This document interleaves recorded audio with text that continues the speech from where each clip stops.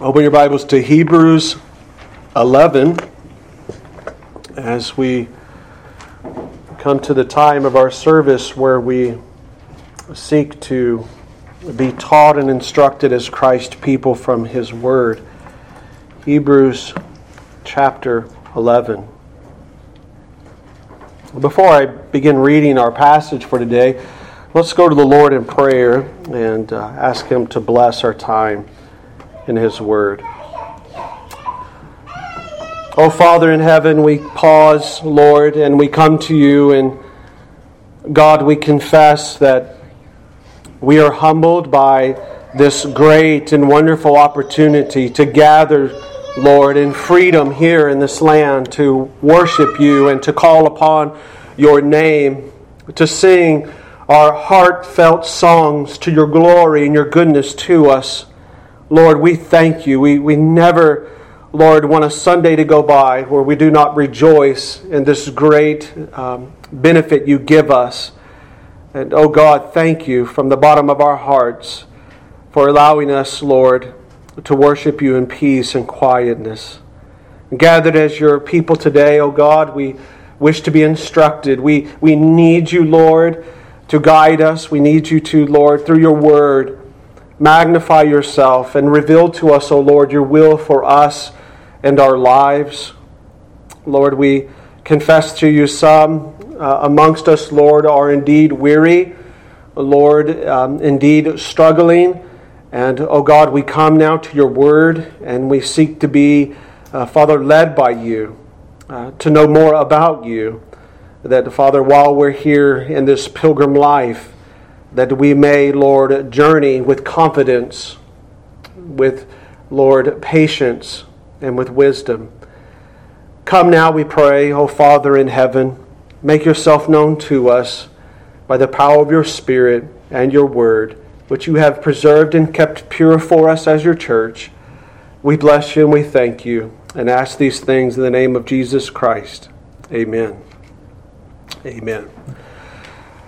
Before we read our passage, I want to draw your attention to the Pillars of Truth. You'll have a copy of this in your pew. If you don't, just kind of look around at the pews around you and you'll find a copy.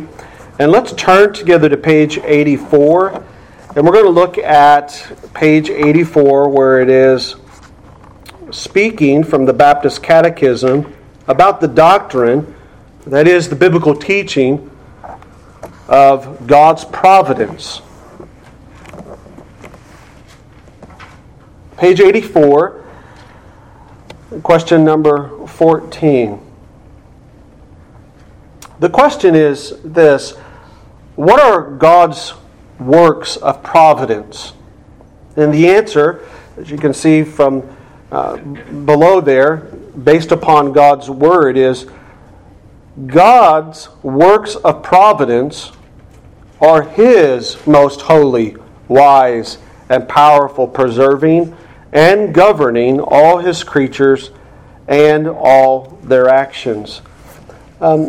This is a good thought to introduce today's passage of Scripture because in a large way, what we're going to be advocating for in the text, what I hope you will see with me in the text, is in the life of these people that are recorded in chapter 11 in the book of Hebrews, are many many character qualities, many aspects of enduring faith that we have been considering together to help us move forward in the faith that God has called us to. And one key element of that, to help us do that, which all of these men who we're going to look at today, Isaac, Jacob, and Joseph, they understood very well, was that God ruled in providence over all things. And so as we will go throughout their lives, just a survey of their lives in order to hold forth what God has done in and through them, showing us how to persevere in patience, always remember these men, they understood by the gift of faith that God was who He said He was, and that God was ruling and actively reigning in of all of creation through His providence. We just sung, as part of my intro in the hymn, I'll love Thee in life, I will love Thee in death. and praise thee as long as thou lendest me breath. With these words in the back of our mind, let's now come to our text today and remember all of these people that we're reading about. This is the love that they had, grounded upon the providence of God given to them through faith. So we come to Hebrews 11. Let's back up to, let's go to verse 8. Let's read 8 to 22. By faith, Abraham, when he was called to go out into a place which he should after receive for an inheritance, he obeyed and he went out, not knowing whither he went. By faith, he sojourned in the land of promise as in a stranger, dwelling in tabernacles with Isaac and Jacob, the heirs with him of the same promise. For he looked for a city which hath foundations, whose builder and maker is God.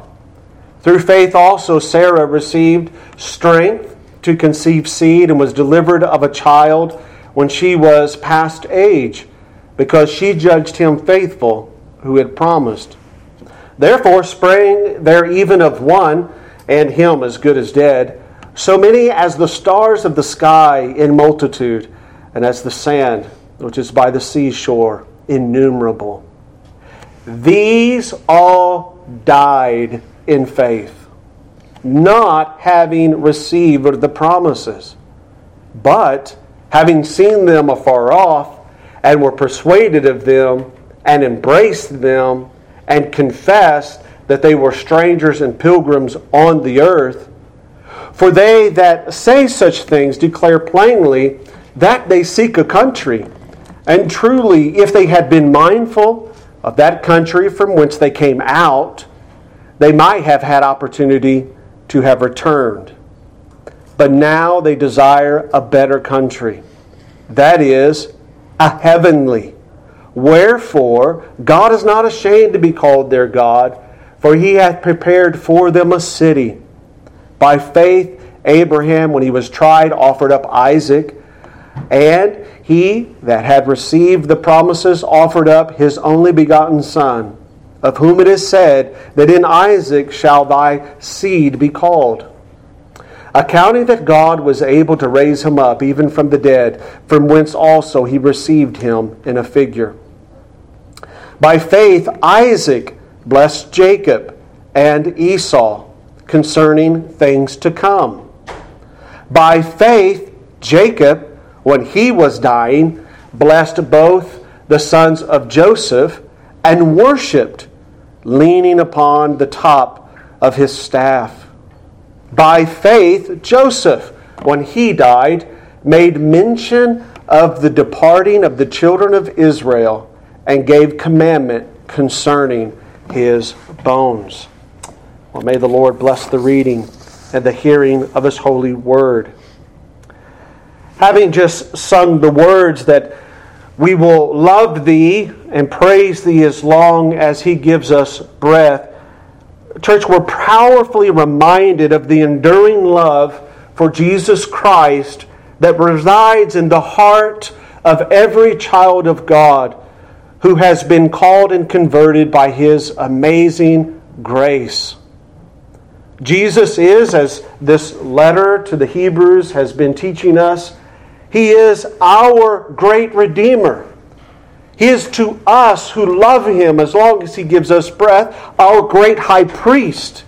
He is our great mediator and covenant head, who is at this very moment, we have learned, residing in the heavenly realm, isn't he? Ministering. He is mediating for us, his church, while we yet remain here on earth. And this reality of our place here on earth and the reality of Jesus in the spiritual heavenly realm brought into focus last week caused us to reflect on how the Bible teaches that the Old Testament saints, David and Abraham, they saw themselves as spiritual sojourners here on earth. Now you may recall that what we mean by a spiritual sojourner is like Abraham and David and the other saints talked about in Hebrews 11, or those who are, while they're here, they are still looking past the physical realities to the heavenly promises and the heavenly blessings that are made certain in the promises of God. He is a God who cannot lie. He is a God who is the same God today as He was yesterday, and He will be forevermore. They were spiritual sojourners. And we concluded last week in our passage considering Abraham that it was this type of heavenly mindedness that indeed enabled these spiritual sojourners, our forefathers in the faith, our fellow sojourners, you could say. It enabled them to what? Live a life of consistent, perpetual, persevering patience unto the very end. No matter what they saw, no matter what was going on around them, it was their spiritual sojourning perspective that helped them make it unto the end.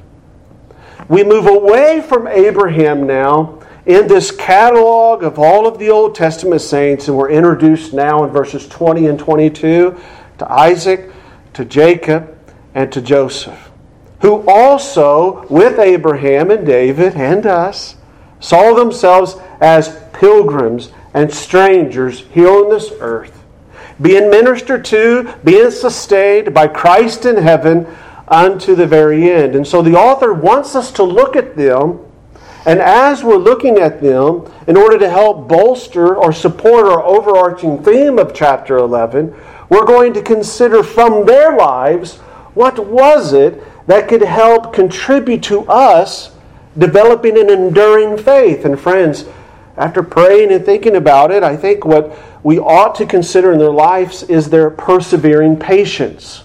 Their persevering patience. And so the title of my message today is very simply, Isaac, Jacob, and Joseph, Models of Persevering Patience. Before we begin to look at Isaac, the first one who's mentioned to us in verse 20, notice with me in verse 13 what it says. These all died in faith, not having received the promises.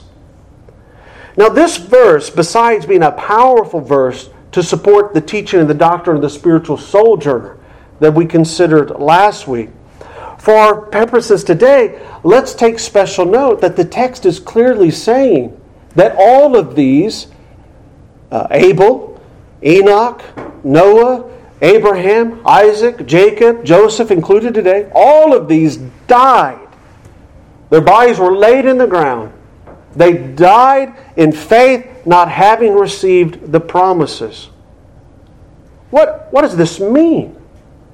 Well, what this means is that each subsequent generation, beginning with Abel, was looking for a satisfaction, or you could say a fuller revealing or consummation of the promise that was given in Genesis 3:15, further revealed then in the covenant made with Abraham.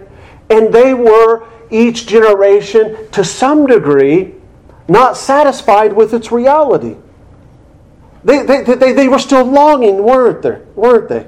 At the end of Abraham's life, while he was, yes, blessed with the promised physical seed of his son, friends, at the end of his life, he still, the text we learn in the passage of Hebrews, was looking past that to a better country, to a better land, wasn't he? And so there was an already aspect to the blessings of these patriarchs that they had already received. Their hearts, dear sister, were full of joy.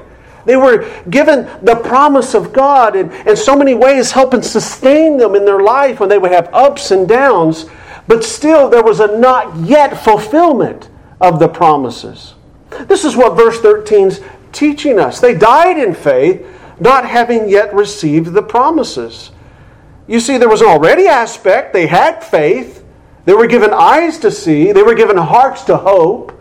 But there was a not yet fulfillment completely of the promise. So they were, again, having that spiritual sojourner mindset, looking for that better country.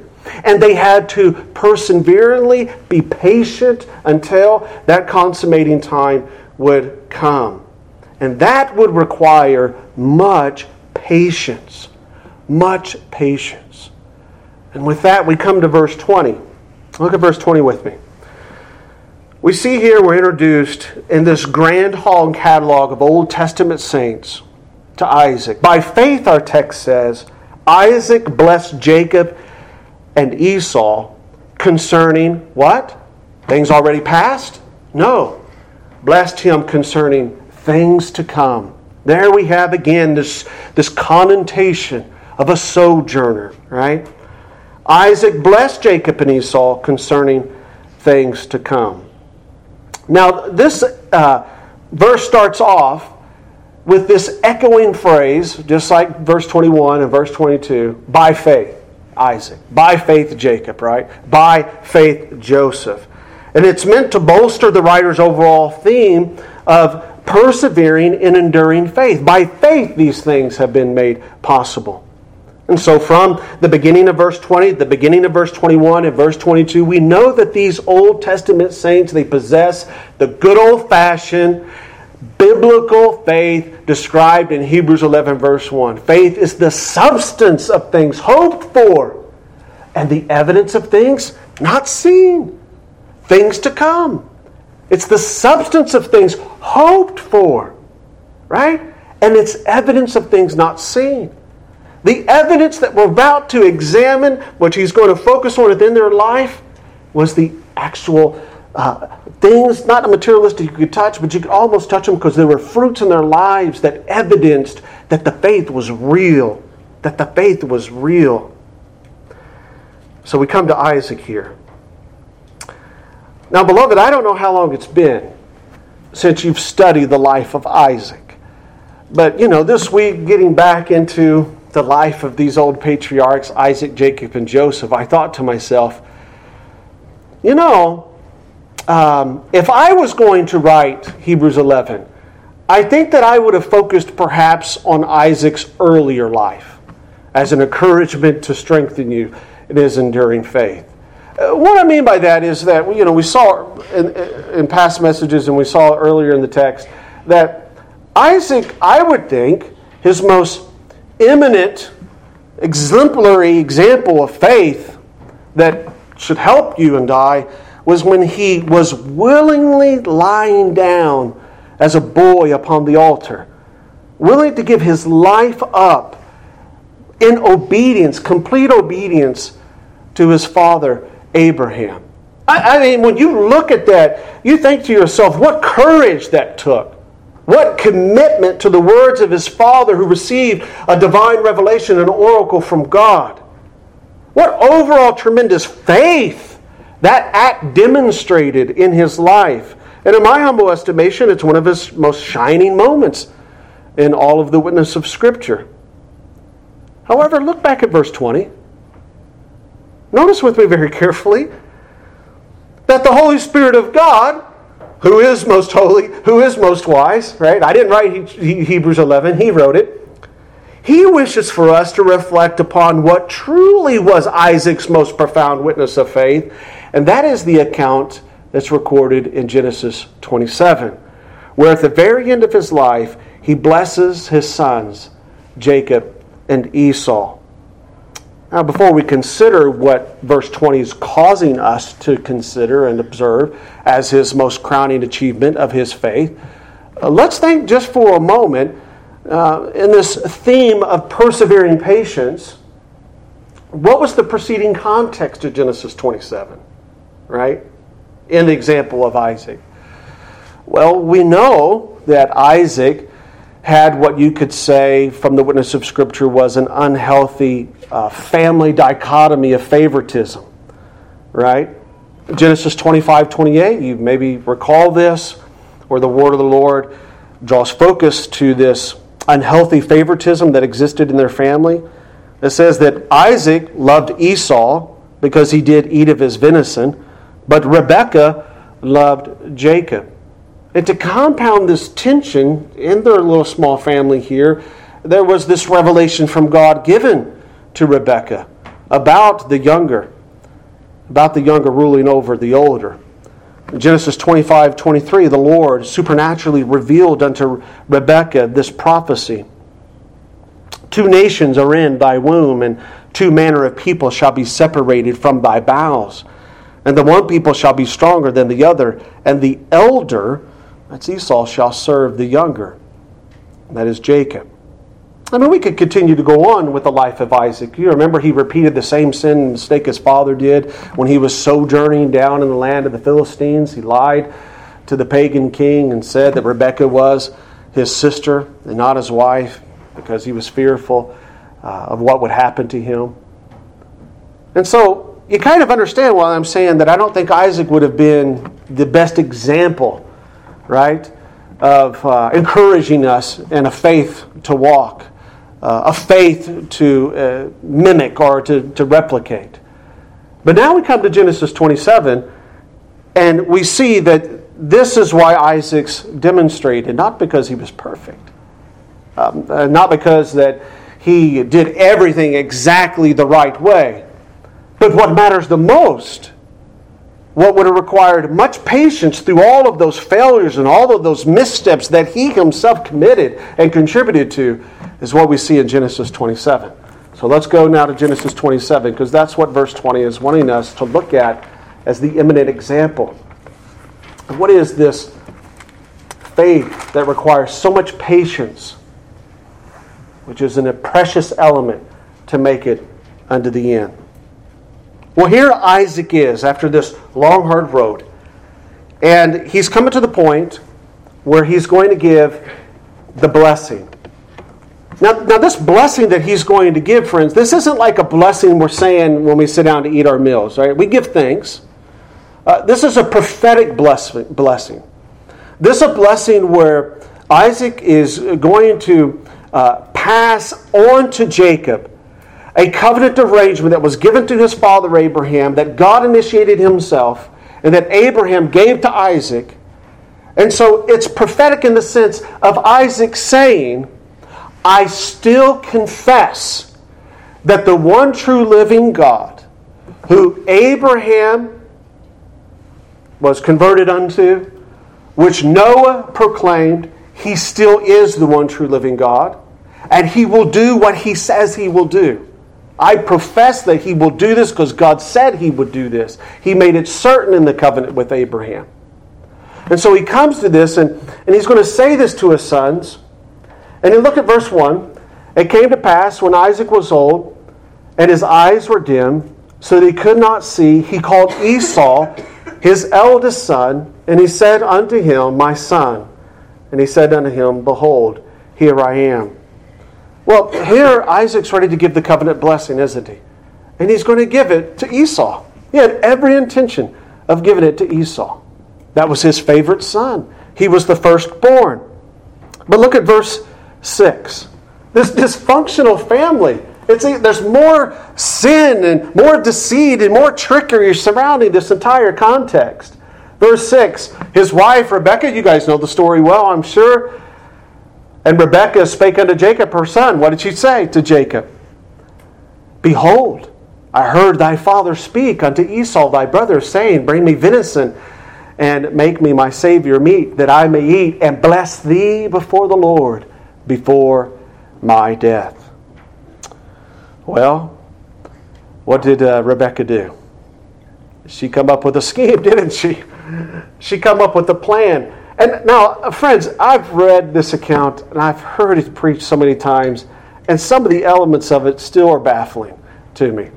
That, Jacob is covered with some sort of goat skins that Jacob's going to touch, and he's going to feel, and he's going to think it's Esau, and he actually blesses him. Look at verse 18. Jacob, he comes in unto his father, and he said, my father. And he said, here I am. Who art thou, my son? And Jacob outright lies. And Jacob said unto his father, I am Esau, thy firstborn. And I have done according as thou badest me. Arise, I pray thee, sit and eat of my venison, that thy soul may bless me. Well, we know that Isaac goes on to bless Jacob, doesn't he? He blesses Jacob instead of Esau. And then the plot even thickens more when we get down to verse 30. And it came to pass, as soon as Isaac had made an end of blessing Jacob, pronouncing this prophetical, covenantal blessing based upon the certainty and the surety of God Himself, look what happened. Esau's brother came in from his hunt. Well, did he just say, oh, hey, don't worry about it, guys. It's okay. No. Look at verse 31. He also had made savory meat, and he brought it unto his father. Esau did, and he said unto his father, let my father arise and eat of his son's venison, that thy soul may bless me. And Isaac his father said unto him, who art thou? And he said unto him, I am thy son, thy firstborn, I, Esau. And Isaac trembled very exceedingly and said, who? Where is he who hath taken venison and brought it to me? And I have eaten of all before thou camest, and have blessed him. Yea, and he shall be blessed. Esau heard the words of his father, and he cried with a great exceeding bitter cry, and said unto his father, bless me, even me also, O my father. And he said, thy brother came with subtlety, that is, deceitfulness, and hath taken away thy blessings. Now, what's interesting here in Hebrews 20, of why the writer is having this focus on this really sinful situation, a really just perplexing, compound, complex situation full of deceit by people trying to scheme, plot, and plan over everyone, is he's wanting us to see, shining above all of the imperfections of these people, shining above all of the failures of this family, shining above all of the mishaps of Isaac and missed opportunities for discipleship, is the sovereign providence of God. Do you see it? He's wanting us to see that God overrode all of those things and is going to bring about the covenant promise that He gave to Isaac. And despite all of Isaac's mishaps and failures, friends, what he's wanting us to see in Hebrews 11 is that he still believed. I mean, Brother Noah, what he's saying is that Isaac, at this point at the end of his life, no doubt is thinking, you know what? Surely, I know there's a lot of trouble and there's a lot of tension in the family. I know there's a lot of things that I could have probably done with Jacob that I didn't do. He was, spending so much time, the Bible tells us, in the tent with his mother. I wish I had this opportunity. I wish I took more advantage of this time, whatever. But despite my failures, God will fulfill His promises. And so come, I want to bless you, Esau. I want to give you this covenant blessing. I know God's going to fulfill His promise. Now, friends, what draws this into real focus for us, I think, is to considering the fact how long it's been since Abraham received the covenant promise. I mean, you're talking over a century has passed. Now, when I say that or make that observational point, what ought to echo in your mind is exactly what Abel, Enoch, and Noah experienced. Remember, they were told, no doubt from Adam, the gospel, they were told of the promise that occurred in the garden. And here, Abraham is visited by God, and God, in a sense, He restates the promise, and that somehow Abraham and his descendants are going to be connected to it. And here we have another 120 some odd years that go by when Isaac's at his deathbed.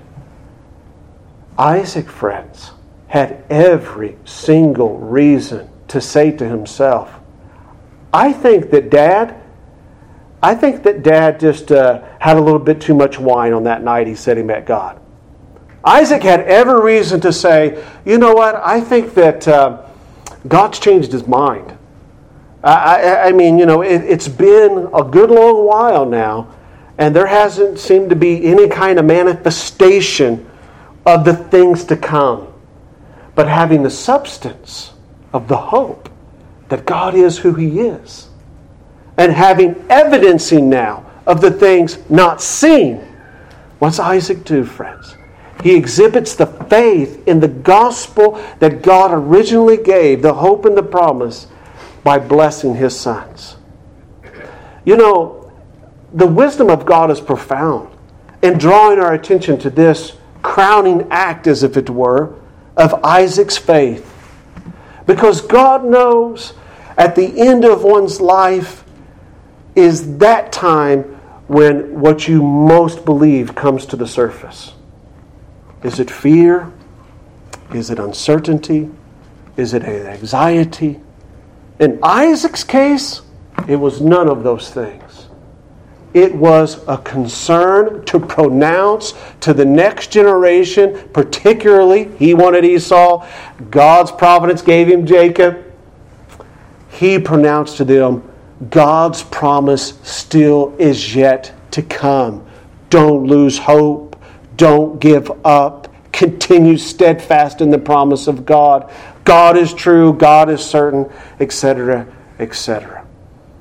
Brothers and sisters, is that going to be the type of patience that we're going to exhibit no matter what comes along?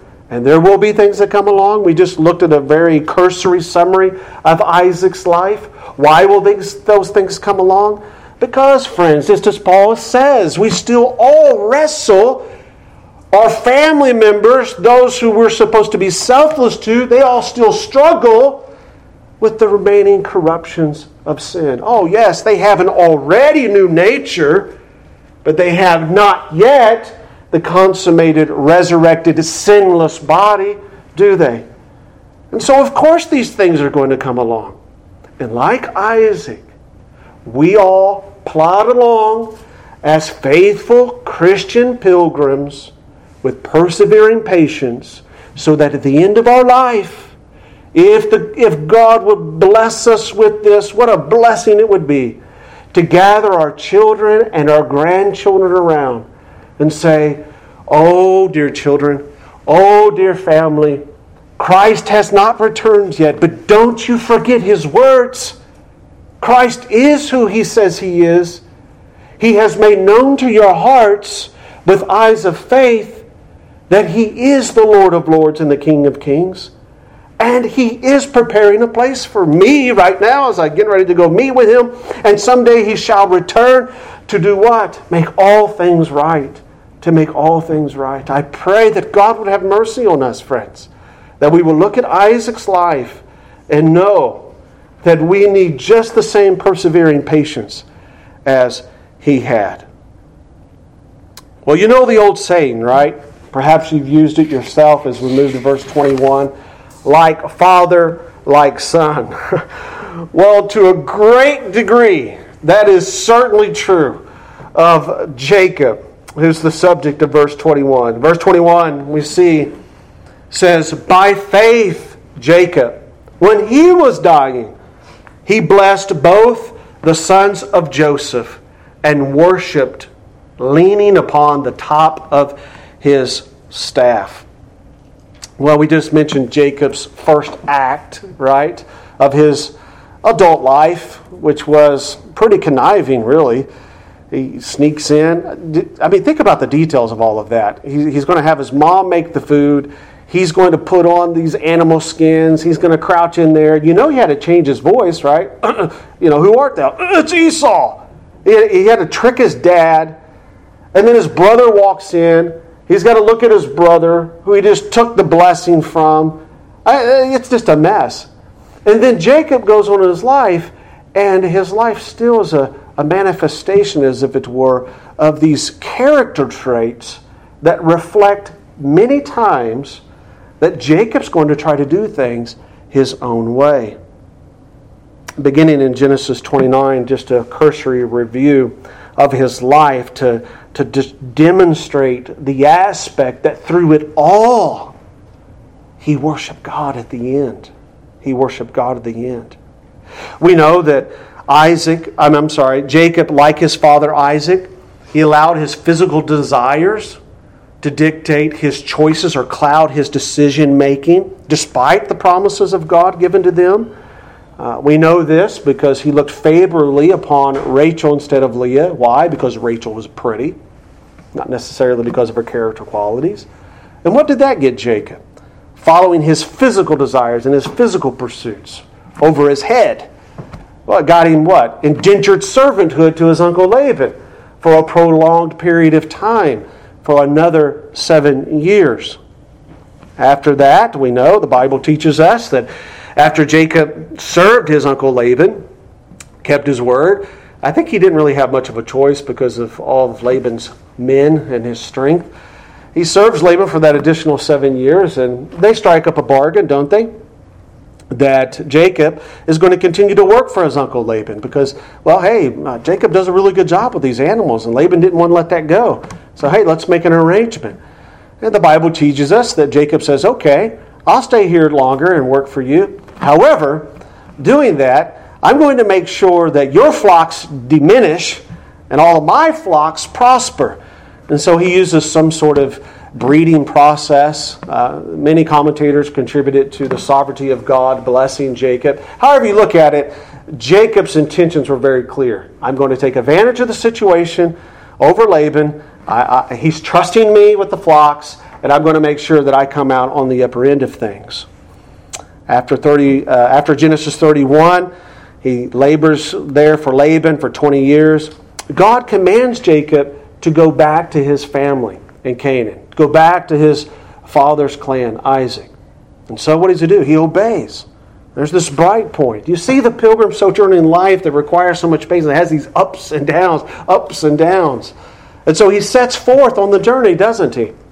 And we know that during that journey, he meets with what the Bible identifies as the angel of the Lord.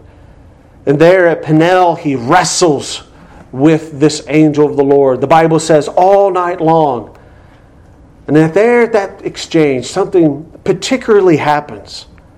Something special occurs. His name is changed to Israel. It's almost like there was a conversion that took place. His name is changed. The covenant is reiterated. He has this unique encounter with the angel of the Lord, where his eyes are open. He's reset, as if it were, with his place in the journey unto the promises. We would like to think then after this that there's going to be this squeaky clean, nice, perfect, standing above the head and shoulders of all the rest in chapter 11 of Hebrews, witness of Jacob's life, right? And all of his troubles would go away. I mean, after all, that is what a lot of preachers teach us, right? That once you come to this, you got to reach this certain level of spiritualness, this certain level of intimacy with God, and all of your marital problems, Noah, will just vanish somehow or another. Grizz, all of your employment issues that you may ever have in your life, they'll just take care of themselves, and you'll just have your best life now.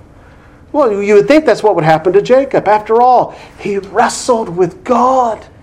And God blessed him and changed his name as a token of God's love to him and God's faithfulness to him. The only name change any of us have ever gotten, friends, is from sinner to saint. Amen? And that's, in a way, what happened here at Peniel. Well, things done get better for Jacob. Around this time of his journey back to his father's tribe, while he was near the city of Shechem, his daughter, his only daughter, is violently raped. And in response, 2 of his sons, they react in violence and rage. And they go and they kill every single man in Shechem. Don't leave a one standing. They come back, and then all the other 10 brothers go with them to the city. And they spoil the city, taking all the city's riches. The Bible doesn't record Jacob participating in that. The Bible does record later on Jacob removing blessings from the 2 sons for doing such an act. And so you see there's just this drama. I mean, could you imagine the grief of trying to minister to the daughter? And then what? What did your sons do? Or what did your brothers do? Oh, they did what? They did, you know. Not long after that, continuing this journey of Jacob, who we're focusing on here in the life of, in verse 21, he loses his wife. His wife, his precious wife, who he literally labored, to get her hand in marriage. She passes away upon the delivery of their last son, Benjamin. Well, there is a bright aspect to this. He's reunited with his father, Isaac. And after about 12 years of being with Isaac and around Isaac's extended tribe at this point, Jacob and his entourage, he's made peace with Esau. They're all kind of somewhat of a united family. There's some peace amongst them. After 12 years, his father Isaac dies. But like his father Isaac, Jacob makes the mistake of family favoritism, doesn't he? Out of his 12 sons, he shows special favoritism toward Joseph. Friends, favoritism in a family is toxic. Avoid it. That's one principle. That's not the point of the message today, but you keep seeing this come forward. These men committing this error. And so he favors his son Joseph. His pride and his joy. He makes him a special coat, doesn't he? And he gives Joseph this coat. And what does Joseph do? Oh boy, he wants to make sure his brothers know he's favored by his dad, right? And you guys know the account of Joseph we'll get in a moment. He goes to his brothers and he tells them the special dreams, how they're going to serve him, etc., etc. And that just festers more bitterness, more covetousness, more envying in Jacob's family.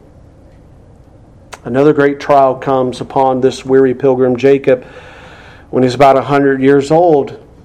And when his sons come back and tell him, the very ones who sold Joseph into the bondage and slavery of Egypt, they come back and tell him, they say, Dad, look at this bloody coat. You know, the one that you gave our brother Joseph to demonstrate how much you loved him? Look, it's saturated in blood. He was killed by a wild beast. You remember Jacob's response? This man, 108 years old, who is still hoping, he's still trusting, he's still wondering, is this all going to work out? He rent his clothes, didn't he? Crying out to God. Why couldn't it have been me? Take me. Oh, that I could have my son, my precious son, Joseph. It was all a lie. Think about how wicked that was. What Jacob's sons did to him. I mean, when you look at the details of some of these narratives of what transpired, brothers and sisters, you begin to see just how in the covenant community who profess that they're following God, people can treat one another. The long-suffering patience that's required of you and of you, of all of us toward one another in the house of God. Well, I don't like they didn't talk to. I don't care, but I didn't do that. I didn't do that. Friends, where's your patience with one another? Where's our patience with one another at times of difficulty?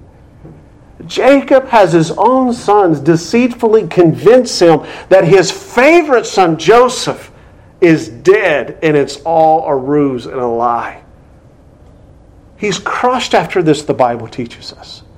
His life goes in a spiral downward into depression. And who wouldn't be? Put yourself in his shoes as a pilgrim, as one of God's people. Remember who he wrestled with? Remember the special blessing he got? Remember the divine revelation from God? Friends, Jacob experienced much trials and much afflictions. But then, at 130 years old, we know from the Bible that Jacob migrates to the outskirts of Egypt because of a famine.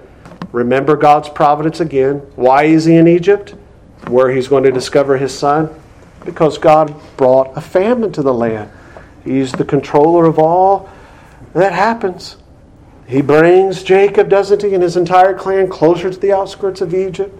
He sends his boys, the very ones who lied to him, into Egypt to get provisions. And what happens? Joseph's there. And he's reunited with his son.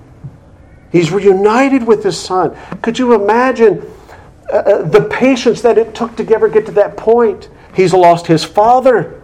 He's lost his wife. His only daughter's been raped. His sons have created atrocious murders.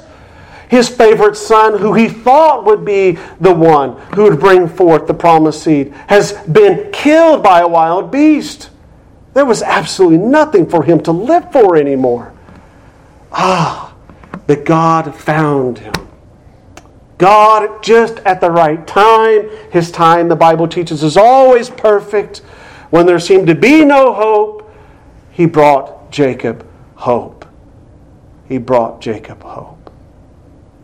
He brought him and reunited him with his son, Joseph. And at the end of this long, hard road of pursuing something that's been promised but not yet touched, tasted, or experienced, the inspired writer wants us to look at what Jacob did. And it's recorded in Genesis 48. Let's look at Genesis 48.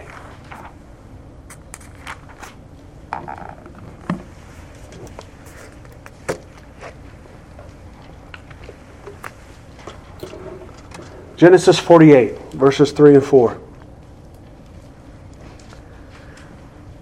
Jacob said unto Joseph, God Almighty appeared unto me at Luz in the land of Canaan, and He blessed me, and said unto me, Behold, I will make thee fruitful and multiply thee, and I will make of thee a multitude of people, and will give this land to thy seed after thee for an everlasting possession. This is reiterating the covenant that was made with his grandfather Abraham back in Genesis 17. And so this is where it starts. Jacob's coming back to this. And just when he thought that there couldn't be any hope, he's seeing that, wait a minute, this God's still at work here. I thought God was done with our family.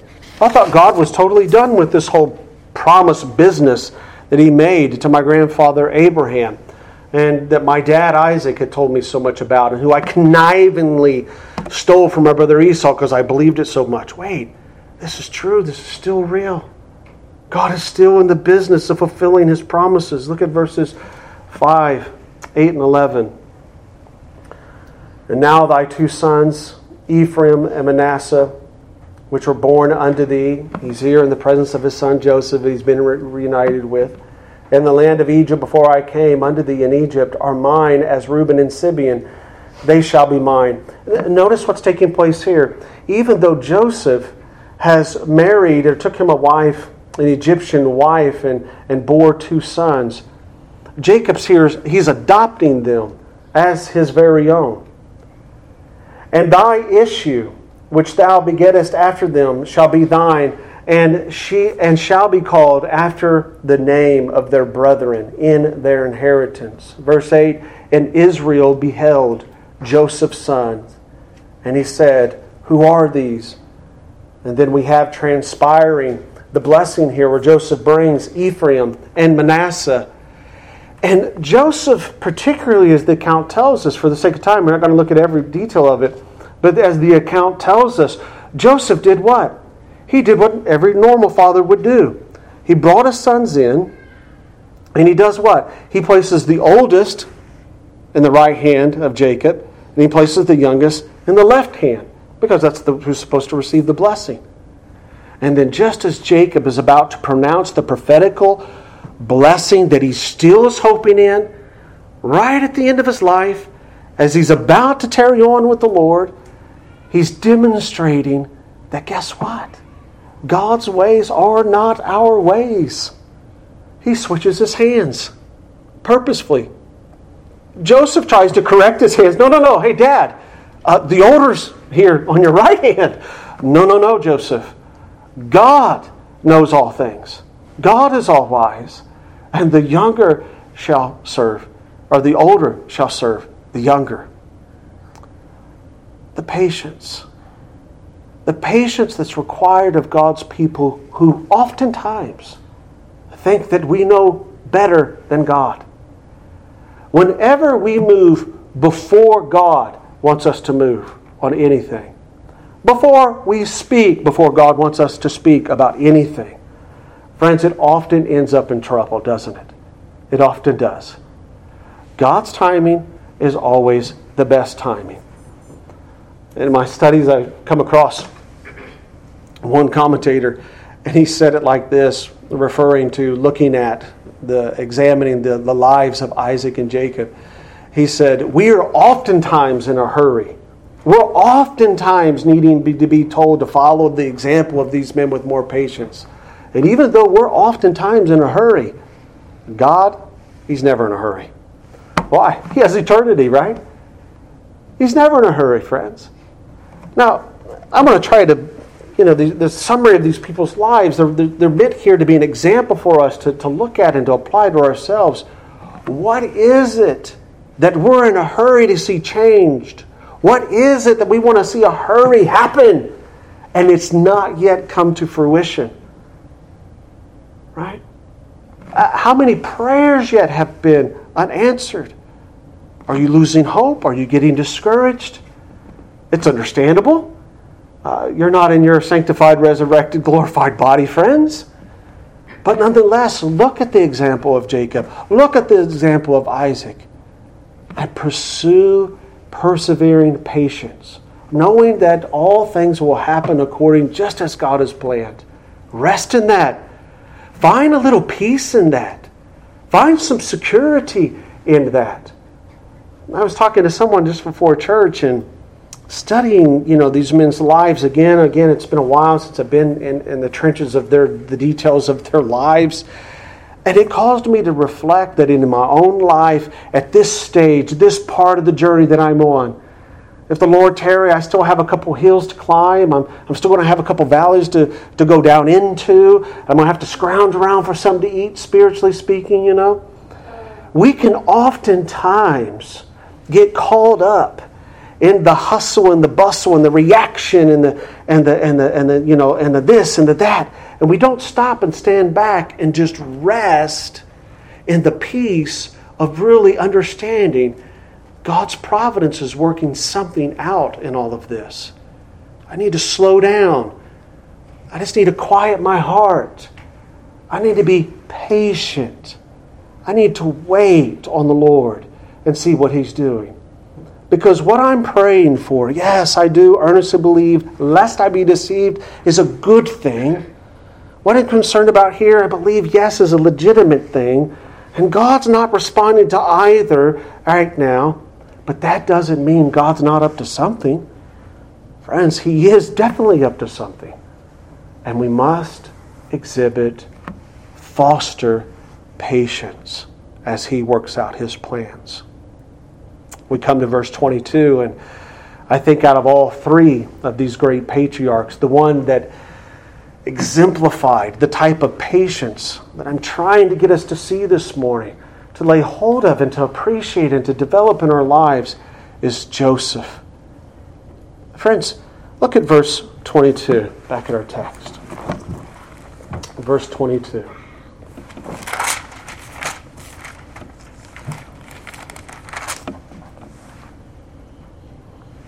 By faith, again, that precious echo of what it is that's helping these men do this thing, helping them be so patient.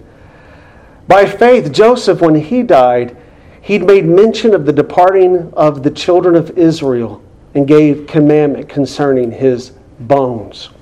Now, there is a lot of places that you could go to, once again, in the life of Joseph, that would say, hey, that's the crowning, imminent example of his faith. What about this? When he was sold by his brothers in that pit, and he did not foster anger and bitterness, who in us in here would raise your hand and say, you know what, when I saw those guys, I would have did the exact same thing Joseph did. Who in us would say that? None of us would, right? You can imagine the struggle that it would have been. Joseph didn't harbor bitterness. Joseph didn't harbor anger. Why? Because going back to my introduction, friends, he was quiet and patient on the Lord. He understood the providential hand of God working all things out somehow or another to the good of those who love God. Joseph understood that. Joseph believed that. And so, no doubt, then being falsely accused by Potiphar's wife, being thrown into a dungeon, and there still being a faithful witness to the one true living God, no doubt Joseph stands head and shoulders above his father and his grandfather in this patience that we're talking about today. Does he not? He does. Brothers and sisters, he does. And isn't it interesting, when you come down to look at Joseph's life, which is being presented for us today, to help us, by faith, endure to the end, it's focusing on the end of his life. Why? Why is that? Well, remember, he was sold into slavery when he was 17. 17 years old. My son's 16. He'd be, 1 year, take Nolan. You guys all know Nolan. Sold into slavery. Goes to Egypt. He's there for 93 years. 93 years. He never once considered it his home. That's what verse 22 is teaching us. For 93 years, I mean, there's some of you who are here who have moved to other states, right? You've developed relationships with other people. You've got jobs. You've planted some roots down there. And sometimes you could say, you know what? I'm a Hoosier born. I'm Hoosier born. We got someone here today who's Hoosier born. He knows what that statement means. And he's living in a different state. But after 93 years, if the brother were to tarry that long, I think he would say, you know what? I identify as a Buckeye now here in Ohio. But really, you know what I'm saying? Joseph, after 93 years, never did that. He's demonstrating here at the end of his life. Now we're almost 300 to 400 years since Genesis 17. We're echoing again this down the halls of the faith, the chamber halls of God's providence. You hear this echo. God's time, God's plan, God's way are what's going to prevail. And oh, my covenant people, you must exhibit patience. He's so certain of this, you see in verse 22, where he tells them, there is absolutely no sign whatsoever of land development being taken place in Canaan. From the looks of it, it looks like from the eyes of the flesh, there's no way possible. But Joseph tells them, he covenants with them, make sure that when I die, when you leave this place, because you will leave this place, you take my bones with you. And Joshua, as we know in Joshua 24, did just that, didn't he? The promise was fulfilled. The promise was fulfilled. The prophecy stood firm. And it wasn't Brother Isaac in their time. I hear, as we come down to some more application today, so many Christians running around here frantic, setting off the fire alarm, like they're surprised at the exhibition of sinners displaying their sins in a culture. As if some sort of another God's still not reigning in His providence. No, He is, friends. And you need to respond the way Joseph responded. Hey, listen, I know things are really looking bad out here right now. And I'm about to pass away. And it looks as though the gospel is not, just spreading like wildfire in this land. But never forget what God has said to you, church. His word will not return to Him void. Put your heads down. I say this often. Be consistent and faithful. And let God give the increase. Let God give the increase. And He will. He will. In His own way, in His own time. You have no idea that right now the ground could possibly be being toiled. It could be being fertilized by the wickedness and the depravity of the majority of sinners in a country, in a land where you dwell, so that revival could burst forth. How is the revival going to burst forth? By you and I still trusting in the promise. Telling others of the promise.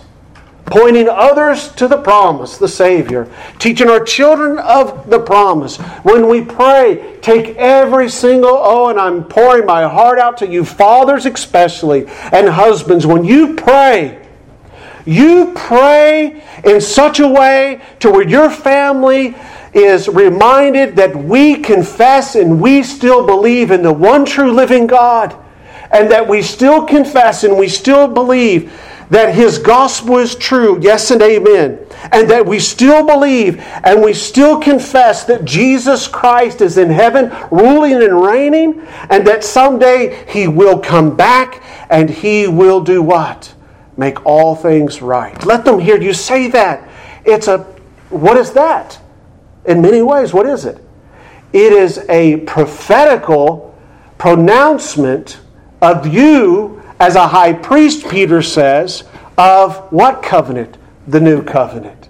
Of what we're describing and learning about all through the book of Hebrews. That you have a high priest, as I said in my introduction, a redeemer on high, a great mediator, and you, as one of His sons or daughters, you are professing that to all of the world, especially in the context of your family. Well, Joseph demonstrated remarkable persevering patience. He accepted all of his circumstances under the providence of God, and he made the best of them without growing bitter, without complaining, without murmuring. Oh, what an example to us all, brothers and sisters, of the ingredients that are kind of mixed in down in there of what persevering patience is. Are you a murmurer? Are you a complainer? Are you grouchy? Etc., etc. Watch out.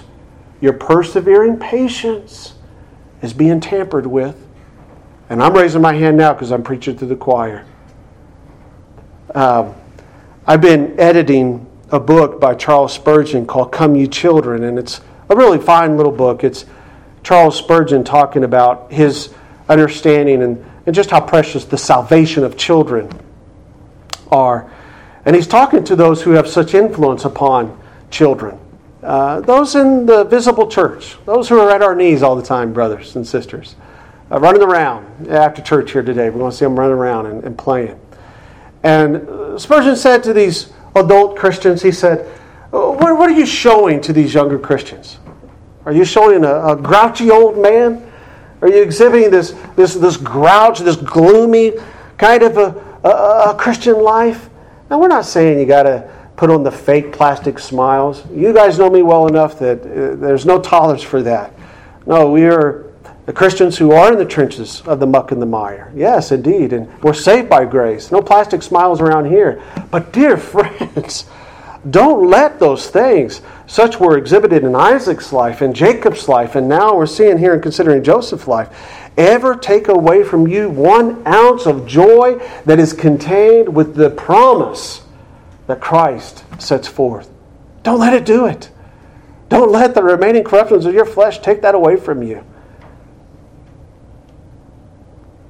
I love how Joseph ends his life.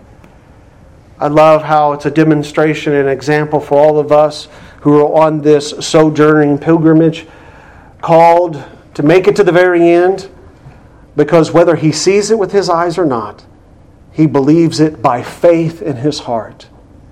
And so in closing, brothers and sisters, if there are any among you here that are teetering on that cliff of uncertainty because of the things of the eyes of the flesh see, if there's any among you in here that are teetering on the verge of doubt or dismay because of unanswered prayers, if there's any in here today that are wrestling with some sort of ailment that comes with living on this side of glory, I implore you, I beseech you, live out your faith with patience.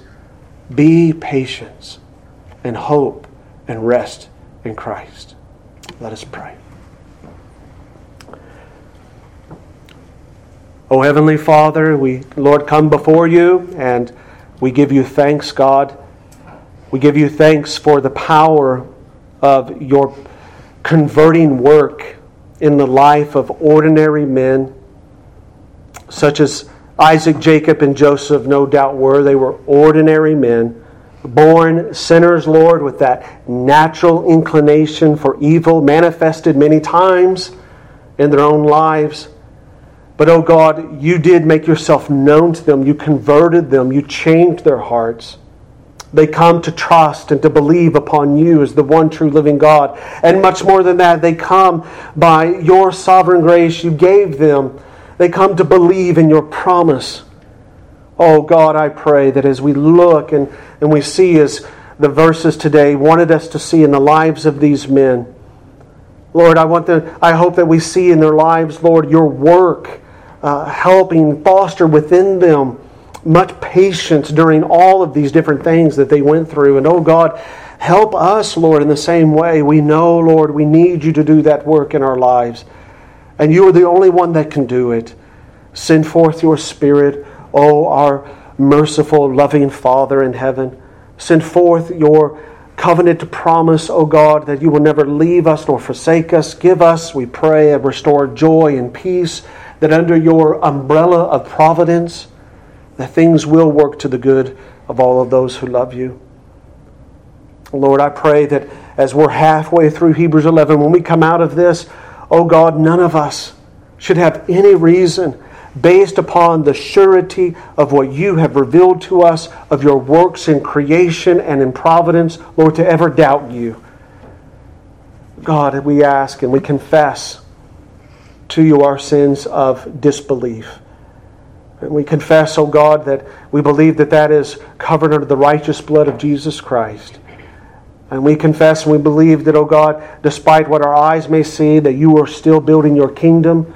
One soul, one converted sinner saved by grace at a time. Help us, oh God, we pray, as your people here. Help us to pray, or help us, I pray, as your church, sojourning, as these patriarchs we've been reading about. Help us, Lord, to have patience. Help us to persevere. Help us, oh God, I pray, to live a life of hope, to live a life, oh God, and a witness that we, Lord, still believe in the promise, that gospel promise that Jesus gave us. Help us, oh Spirit, we pray. In Jesus' holy name we ask these things. Amen.